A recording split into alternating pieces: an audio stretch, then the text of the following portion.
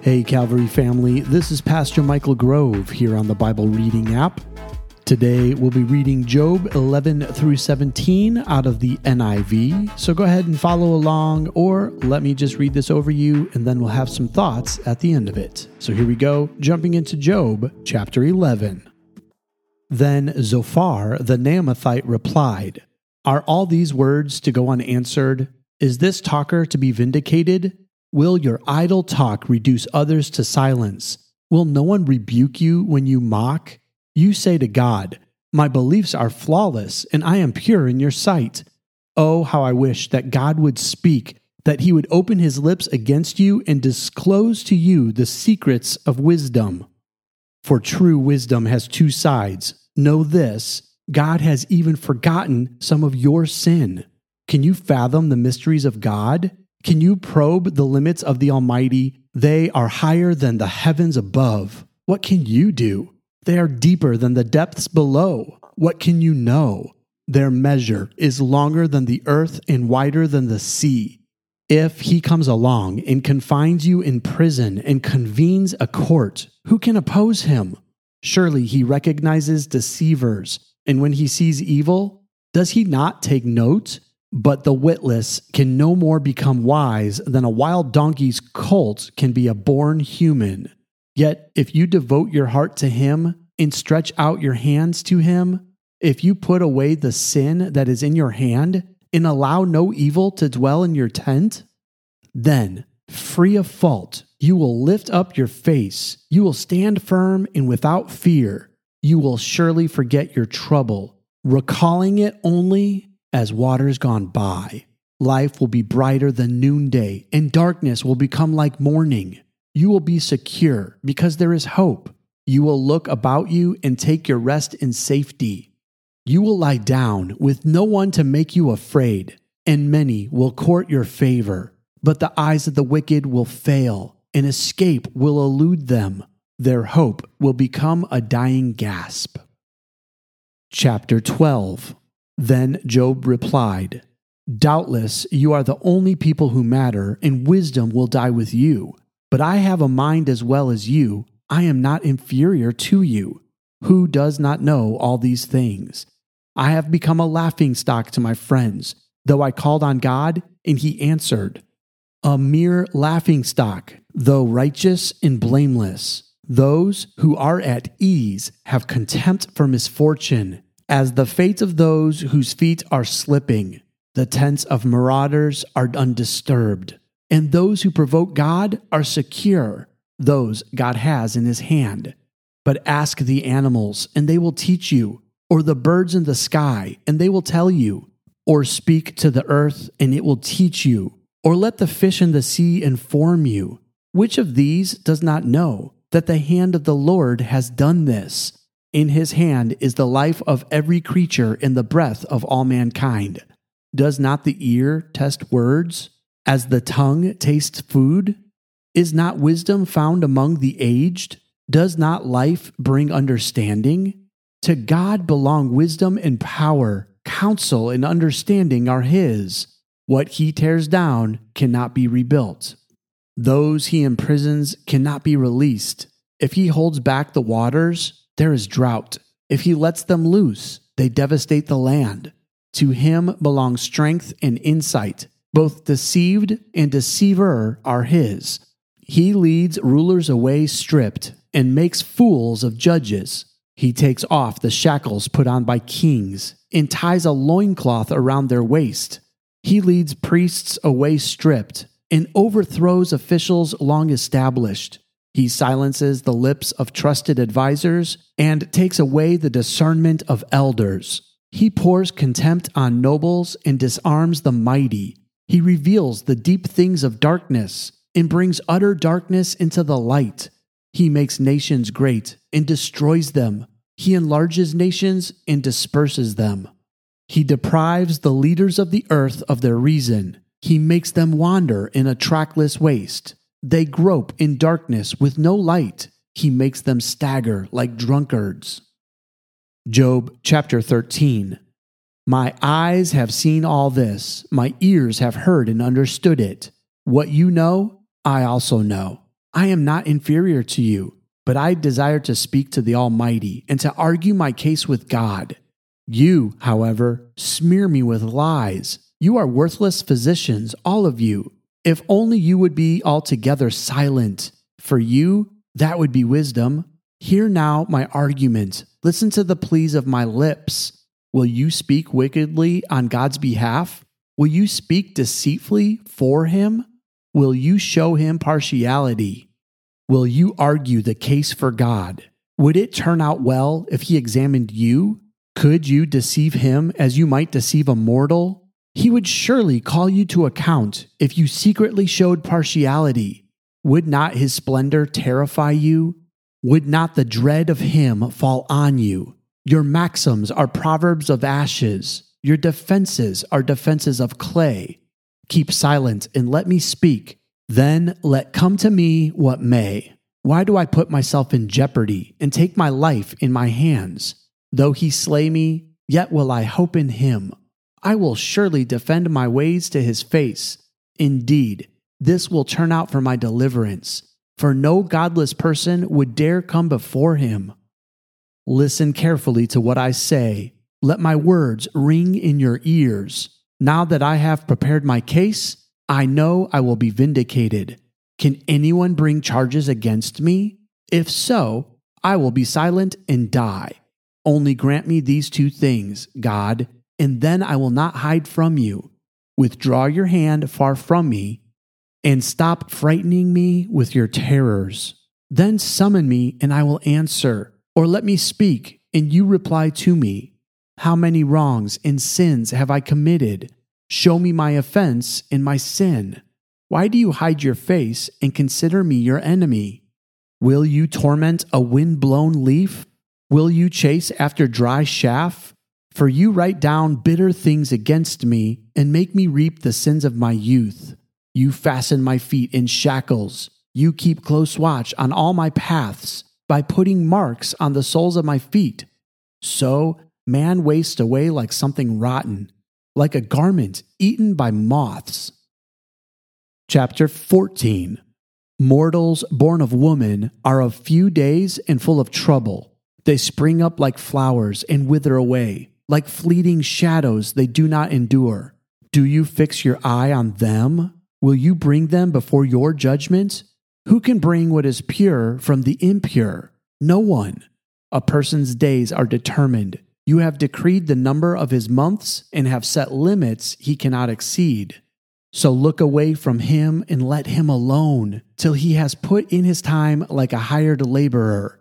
At least there is hope for a tree. If it is cut down, it will sprout again, and its new shoots will not fail. Its roots may grow old in the ground, and its stump die in the soil. Yet at the scent of water it will bud and put forth shoots like a plant. But a man dies and is laid low. He breathes his last and is no more. As the waters of a lake dries up, or a riverbed becomes parched and dry, so he lies down and does not rise. Till the heavens are no more, people will not awake or be roused from their sleep. If only you would hide me in the grave and conceal me till your anger has passed. If only you would set me a time and then remember me. If someone dies, will they live again? All the days of my hard service, I will wait for my renewal to come. You will call, and I will answer you. You will long for the creature your hands have made. Surely then you will count my steps, but not keep track of my sin. My offenses will be sealed up in a bag. You will cover over my sin. But as a mountain erodes and crumbles, and as a rock is moved from its place, as water wears away stones, and torrents wash away the soil, so you destroy a person's hope. You overpower them once for all, and they are gone. You change their countenance and send them away. If their children are honored, they do not know it. If their offspring are brought low, they do not see it. They feel but the pain of their own bodies and mourn only for themselves. Chapter 15. Then Eliphaz the Temanite replied, Would a wise person answer with empty notions or fill their belly with the hot east wind? Would they argue with useless words, with speeches that have no value? But you even undermine piety and hinder devotion to God. Your sin prompts your mouth. You adopt the tongue of the crafty. Your own mouth condemns you, not mine. Your own lips testify against you. Are you the first man ever born? Were you brought forth before the hills? Do you listen in on God's counsel? Do you have a monopoly on wisdom? What do you know that we do not know? What insights do you have that we do not have? The gray-haired and the aged are on our side, men even older than your father. Are God's consolations not enough for you? Words spoken gently to you? Why has your heart carried you away? And why do your eyes flash? So that you vent your rage against God and pour out such words from your mouth? What are mortals that they could be pure, or those born of women that they could be righteous? If God places no trust in his holy ones, if even the heavens are not pure in his eyes, how much less mortals who are vile and corrupt, who drink up evil like water? Listen to me, and I will explain to you. Let me tell you what I have seen, what the wise have declared, hiding nothing received from their ancestors, to whom alone the land was given, when no foreigners moved among them. All his days the wicked man suffers torment, the ruthless man through all the years stored up for him. Terrifying sounds fill his ears. When all seems well, marauders attack him. He despairs of escaping the realm of darkness. He is marked for the sword. He wanders about for food like a vulture. He knows the day of darkness is at hand. Distress and anguish fill him with terror. Troubles overwhelm him like a king poised to attack, because he shakes his fist at God and vaunts himself against the Almighty, defiantly charging against him with a thick, strong shield. Though his face is covered with fat and his waist bulges with flesh, he will inhabit ruined towns and houses where no one lives, houses crumbling to rubble. He will no longer be rich, and his wealth will not endure, nor will his possessions spread over the land. He will not escape the darkness. A flame will wither his shoots, and the breath of God's mouth will carry him away. Let him not deceive himself by trusting what is worthless, for he will get nothing in return. Before his time he will wither, and his branches will not flourish. He will be like a vine stripped of its unripe grapes, like an olive tree shedding its blossoms. For the company of the godless will be barren, and fire will consume the tents of those who love bribes. They conceive trouble and give birth to evil. Their womb fashions deceit. Chapter 16. Then Job replied, I have heard many things like these. You are miserable comforters, all of you. Will your long-winded speeches never end? What ails you that you keep on arguing? I also could speak like you. If you were in my place, I could make fine speeches against you and shake my head at you. But my mouth would encourage you. Comfort from my lips would bring you relief. Yet if I speak, my pain is not relieved. And if I refrain, it does not go away.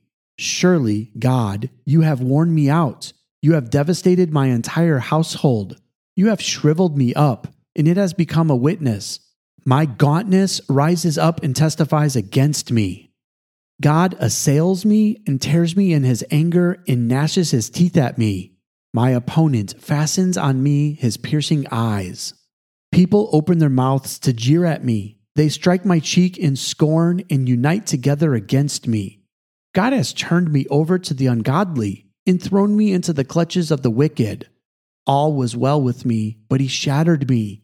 He seized me by the neck and crushed me. He has made me his target. His archers surround me.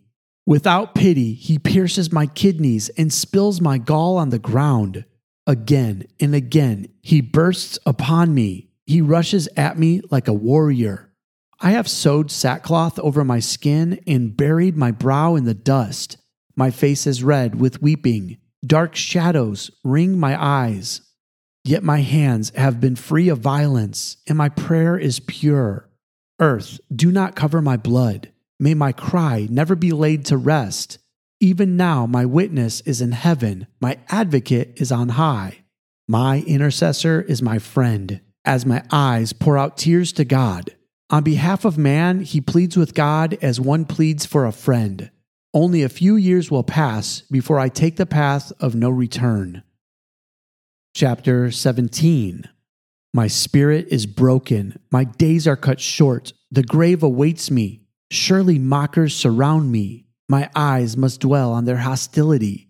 Give me, O God, the pledge you demand. Who else will put up security for me? You have closed their minds to understanding. Therefore, you will not let them triumph. If anyone denounces their friends for reward, the eyes of their children will fail. God has made me a byword to everyone, a man in whose face people spit. My eyes have grown dim with grief. My whole frame is but a shadow. The upright are appalled at this. The innocent are aroused against the ungodly. Nevertheless, the righteous will hold to their ways, and those with clean hands will grow stronger. But come on, all of you, try again. I will not find a wise man among you. My days have passed, my plans are shattered, yet the desires of my heart turn night into day. In the face of the darkness, light is near. If the only home I hope for is the grave, if I spread out my bed in the realm of darkness, if I say to corruption, you are my father, and to the worm, my mother or my sister, where then is my hope? Who can see any hope for me? Will it go down to the gates of death? Will we descend together into the dust? This concludes the reading for today. Let me give you a quick thought before we end our time together. I just want to take a moment and highlight Job 16, verses 15 through 17. He says, I have sewed sackcloth over my skin and buried my brow in the dust. My face is red with weeping, dark shadows ring my eyes. Yet my hands have been free of violence, and my prayer is pure. Think about this. This is a man who just lost everything. He's feeling the deep pain and hurt that many of us know. Just a reminder here, it's not wrong to feel hurt and pain. It's not even wrong to question God in the middle of that hurt and pain. But Job, with his brow buried in the dust, and his face red with weeping and dark shadow rings around his eyes, is able to say that I've done nothing wrong. His prayer is still pure, and his hands are free from violence. You see, it's okay to be let down. It doesn't feel good, and it's not what God wants for you, but it's okay to feel that. It's a natural reaction. But what do you do with it? You can't just allow it to cause you to act out and to do things that you would regret later. Job is trying his hardest to stay pure and to say that he wants to be righteous. And so he refuses to take it out on the people around him. Now, don't get me wrong. His friends are being annoying and they're saying things that are hurtful. They are making Job feel like he brought this disaster on himself. Yet that's not the truth. And so Job is doing his best at rebuking them and being able to stay pure and good. It's not easy, is it? Especially when things are bad. Somebody says something to you, and it's so easy to go off on them or to blow up. So we have to pray, and we have to ask God to take care of us in the middle of those moments. I know sometimes you could feel like you're stuck in a dark, dark spot. But remember this, God is still with you, He loves you, and He will see you through it. And that is what Job is holding on to. He knows that God will see him through it if he just has the chance to hear him. And so Job longs to cry out to God and tell him how he feels. Just so you know, God knows how you feel already. You can't hide it from him. So just cry out to him and let him know where you're at. And when you do, he will begin to raise you out of that pit. That's all the time we have for today. I love you, and God bless.